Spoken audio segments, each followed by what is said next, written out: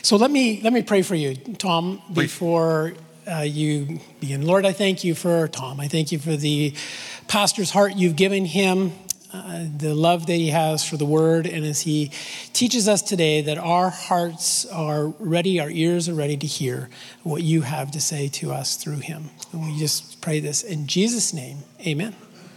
So out at Camp Imidine, we've got a number of summer staff. And so I asked the summer staff a question this week. I said, what is the one thing that is one of the biggest obstacles or impediments to following Jesus or to being a disciple of Jesus? So that's a big question.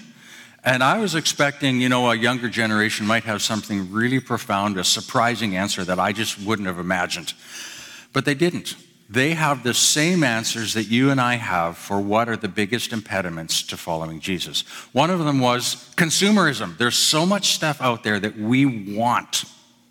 And following Jesus and all this other stuff over here that we want is an impediment to following Jesus. And then another one of the kids said, selfishness. We're just selfish people. And I thought, wow, isn't that a great answer for 19 to 21-year-old kids to understand and recognize that they're inherently selfish? It took me longer than that to figure that out. But inherently selfish, and our own selfishness is one of the things that is an impediment to following Jesus. That we want what we want, and we don't care all the time what God wants. And so as we look into the word here and we look at the passage that I've been assigned in the series on 1 John, John lays out, I will say, an incredibly simple choice. But simple doesn't mean easy. Sometimes simple can mean some of the most difficult things. He basically says, you're either following God or you're going to follow the world. And that's where it's at. So let's read together. I'll read for you, actually.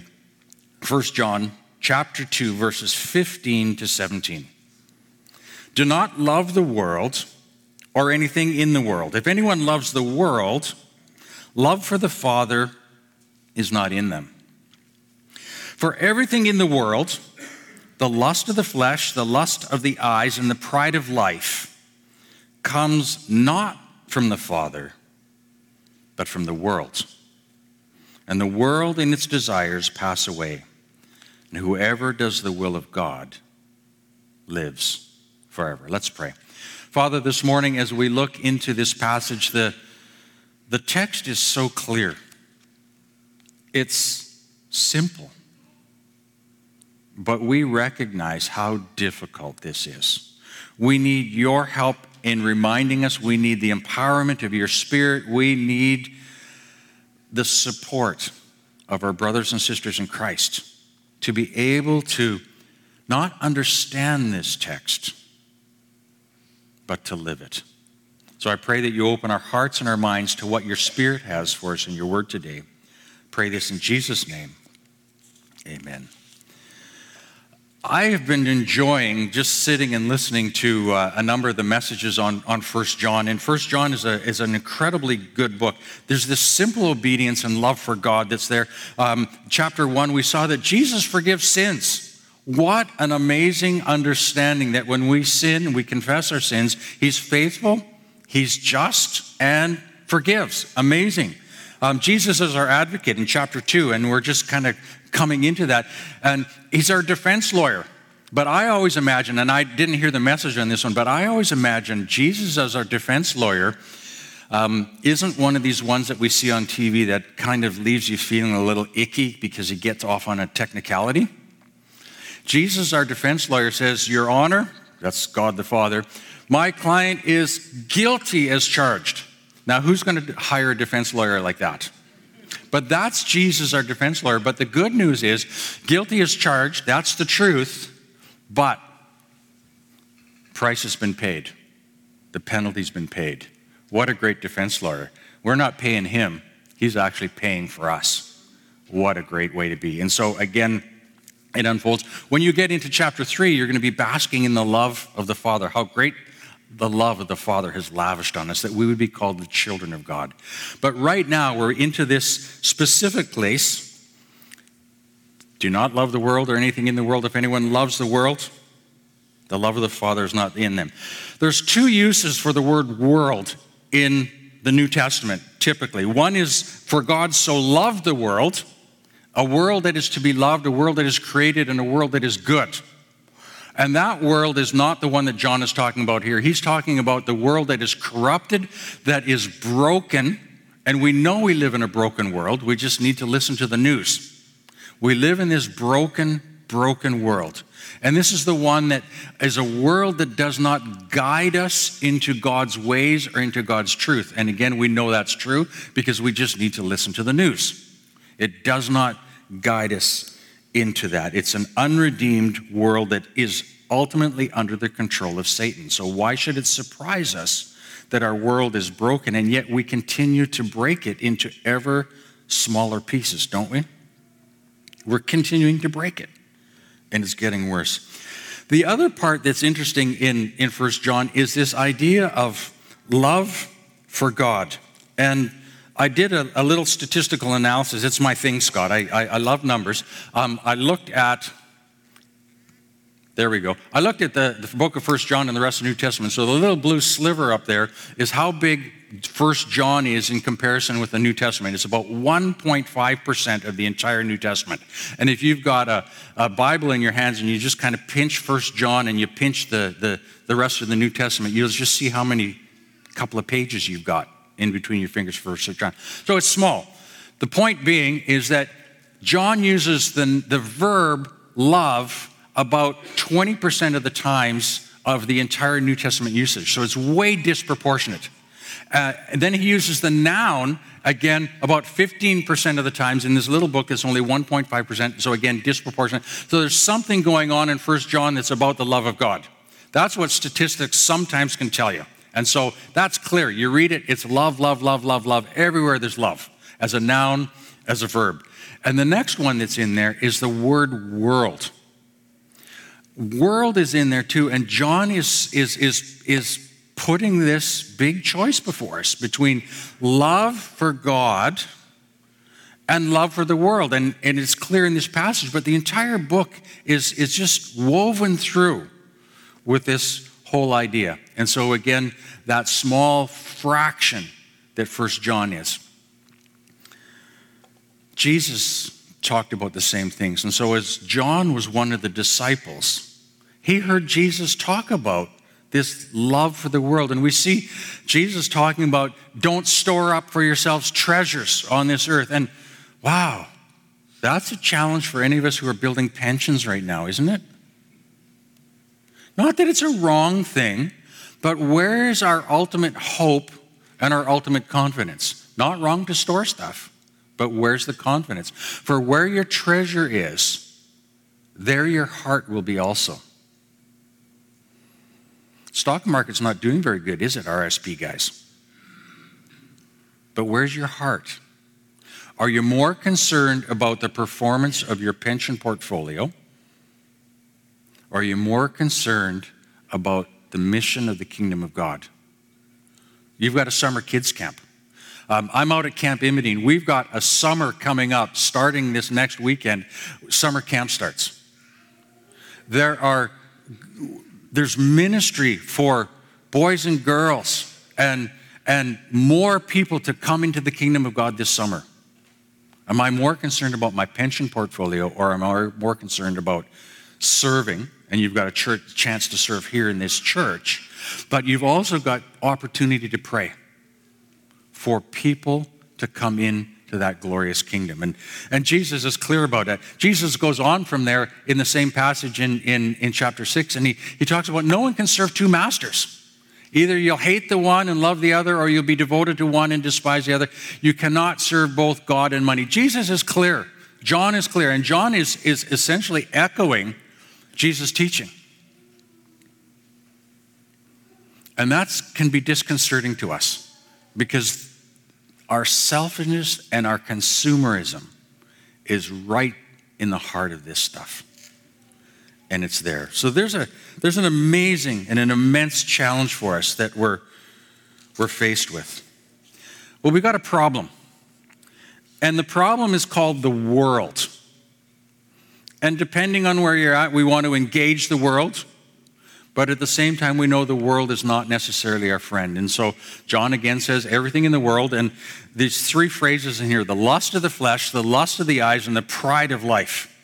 That's great preaching stuff because there's 3 points right there for any preacher just to really go after. But this is where sin is in its incubation. It's where it grows. It's where it builds. And Satan is actively at work against us in these 3 particular areas. The lust of the eyes, the lust of the flesh, these are the drives that are internal. We get hungry. And in fact, if I preach too long this morning, you'll be getting hungrier and hungrier and hungrier for lunch. And at some point, you'll quit listening because your hunger drive will overwhelm your ability to listen. Now, I'm not going to speak for that long. But the hunger drive is there. It's internal. Our sexual drives are internal. There's a number of drives that are internal, and without those both being in a proper control and a proper context, they can lead us astray. But the lust of the eyes is the external stimulus. The nice car that drives by, we want one of those. Or, I'm working with Chris Climby this summer, and he's got Milwaukee tools, lots of battery-operated Milwaukee tools. And I'm starting to have a problem about wanting battery-operated tools, more battery-operated tools. I got another battery-operated tool for Father's Day. Thank you. But I want more of them, okay? Like, you understand that, okay? You see them and you go, oh, right? And his are red, mine are a different color, but it doesn't matter. They're amazing, they're fun. And you want these things, and it's there. And that want can grow and grow and grow to become disproportionate again. And the last one there is this pride of life. And as I was looking at the definition of the words, is this drive to be more than we were created to be. Now that's a little more complicated, but that's really where the biggest problem, I think, lies, is this pride of life. The drive to become more than we were created to be. And in the definitions that I was looking at, it's thinking one can shape one's own life apart from God. That's the world. We can shape our life apart from God. We have brothers and sisters, we have children, we have maybe even parents who are walking away from God because they feel that they can redefine their faith or their whatever it is they're doing. They can shape their life apart from God. And we hear and we see that all the time. And the second one is we think we can control the future. And this is pride. It's more than just selfishness. This is ourselves becoming as we are God. And we've had this problem right from the beginning. So in the Garden of Eden, now it wasn't an apple, we know that. But what did Satan use? He used a fruit to tempt Eve. And the text in Genesis says she saw the fruit and it was pleasing to the eyes. That's the lust of the eyes.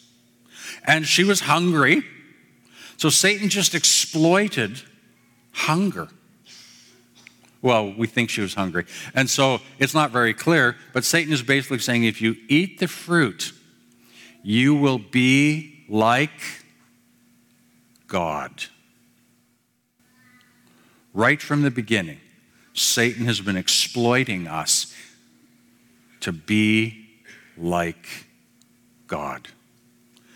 And we've had an opponent who has worked against us. In fact, this opponent, it's clear.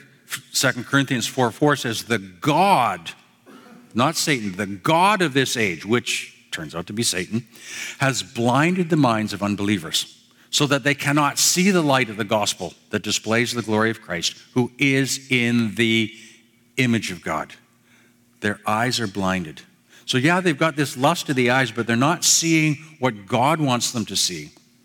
They're only seeing what Satan displays for them. And again, no wonder we're in so much trouble. And no wonder that our world continues to kind of spiral away from God in a way that concerns us more and more all the time. There's hope in all of this as well. When Jesus went through temptations, he went through the same three temptations: the lust of the eyes, the lust of the flesh, and the pride of life. After 40 days in the desert, he comes and Satan says, there's some stones here for you. You could turn them into bread. Now, I found that picture, and I'm told that those are actually stones, but they look like breakfast muffins from McDonald's or something. But after 40 days, Jesus is hungry. And Satan's temptation was to take that natural desire for hunger and to turn it into a lust and to make Jesus turn the stones into bread. Now we look at that and we go, what's the problem with that? Jesus, every miracle that Jesus does in the New Testament serves another. He never serves himself with his miracles. Even when he walks on water, there's a purpose that's greater. So some of these other false gospels that are around, like the Gospel of Thomas and some of these other ones. Thomas is a good name for a gospel, but these gospels are there. One of the easiest ways the early church found that they were wrong is that Jesus was performing miracles for his own benefit and his own amusement. Jesus always performs miracles for others. And so part of the temptation was simply to take what God has given you, him, and use it for himself rather than in the service of God. Now that one we wouldn't quite get right away, but there it is. So he was going to wait. He was simply going to wait till he got to town and got to the bakery and then was to get bread. It's just simply waiting. And that's part of Satan's tricks as well. He accelerates. He wants us to go faster than we need to go. He don't wait to get into town. Now. So Jesus was tempted. His second temptation, this is a medieval picture, but what it was, Satan shows him all the kingdoms of the world. And I'll give them to you if you will worship me. And so again, diverting the worship, and there's this sense that Jesus could have everything now. Now, ultimately, we know that Jesus is Lord, and he possesses all the kingdoms of the earth, but not at that moment. But he will. That's the future. Satan tempts him in that. Going on from there, Satan takes him to the pinnacle of a temple and says, jump down. And so that one again is tempting God, pushing God to perform for you so that God would do something. And so again, this pride of life. I'm so good that I can come to the edge of the pinnacle here and jump off, and God will protect me because I'm his favorite. I mean, that's kind of the temptation that's going on there. And so Jesus is doing that. But the great news is that Jesus resisted all these temptations by being immersed in the Word of God. And every time he quotes back to the Word of God, but it's not just using the Word of God to quote back. Jesus also understood his life was to serve God, not to serve Satan's controlled world. So he's got world or God. And Jesus serves and makes the choices. Well, again, we come back to this, the world and its desires will pass away, but whoever does the will of God lives forever. And again, simple, but not easy. This broken world will not last. There's a warning John is giving us. This broken world will not last. So if you put all of your investment and energy into something that is going to disappear, it's not the wisest thing to do. Matthew, again, Jesus at the end of the Sermon on the Mount talks about anyone who hears these words of mine and puts them in, that house that's built on the rock as opposed to the one that's built on the sand. This is a picture most of us are familiar with, right? The Malahat, right? It's kind of still annoying when you go to Victoria because you still supposed to go 50 kilometers an hour through there.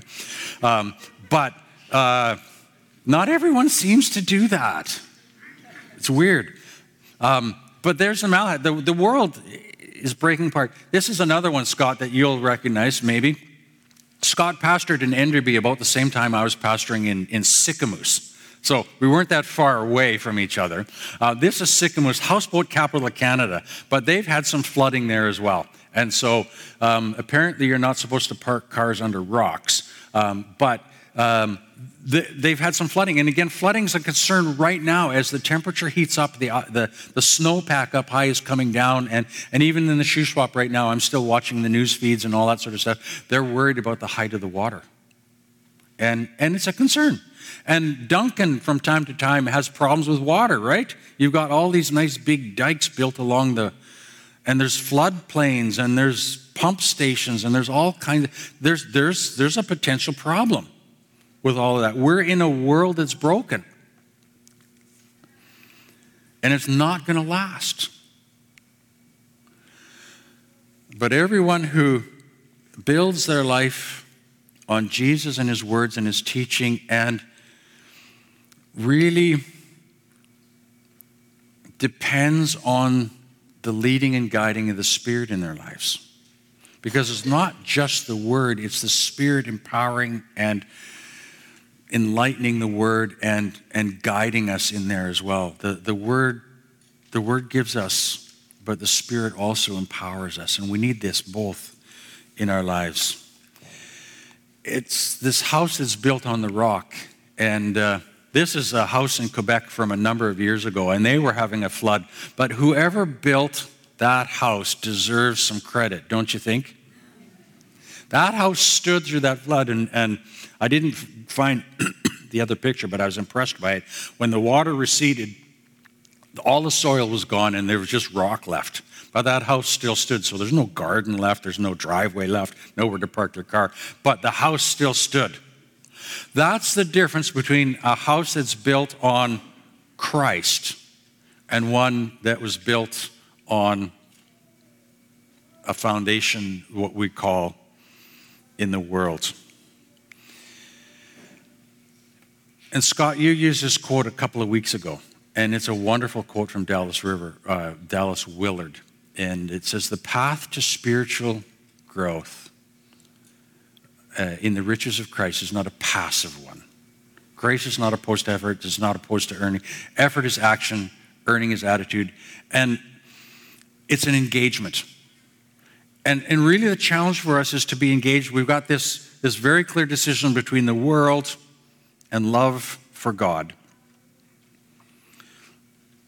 But it requires our engagement. We've got Satan working against us. We've got the lust of the flesh, the lust of the eyes, the pride of life, all of these either internal or external things going on in us. But what we need is an engagement with God. We need to be committed to God, but we need to be engaged. We just can't be passive and just kind of coast through this, because if we coast through this, we're going to wind up in the parking lot of the world again. But we need to be in a place where we are engaged and active and choosing God's ways. And when we recognize that we're being exploited in one of those areas of the eyes or the flesh or of our pride, that we come back, and as the Spirit might whisper in our ears and go like, wait a minute, what's that choice you're making? That we would be engaged and have that level of commitment, because there is this idea that effort is there. We are required to respond in our discipleship, in our following of Christ, that we would engage and that we would move forward with that. That's my commitment in life, and it's a challenge. I want a big pension. I don't have one. I want power tools. But I more than anything want to follow obediently Christ's call in my life. I want to serve him. And some of these things, this flesh, eyes, pride, those things are all distractions that pull me away from that.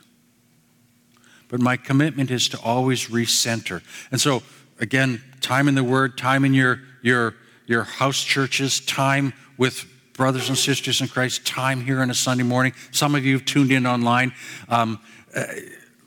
These are all ways, in a sense, to recalibrate and to refocus, because that comes down to that fundamental, simple decision. Am I going to follow the world's ways, or am I going to follow God's ways? It's that simple, but it's not easy. Let's pray. Father, this morning we're grateful to be in a place where your word is taught, where we are able to worship, where we're able to be encouraged by our family in Christ. And Father, as we know the world is alluring and is pulling us, our eyes and our flesh and our pride.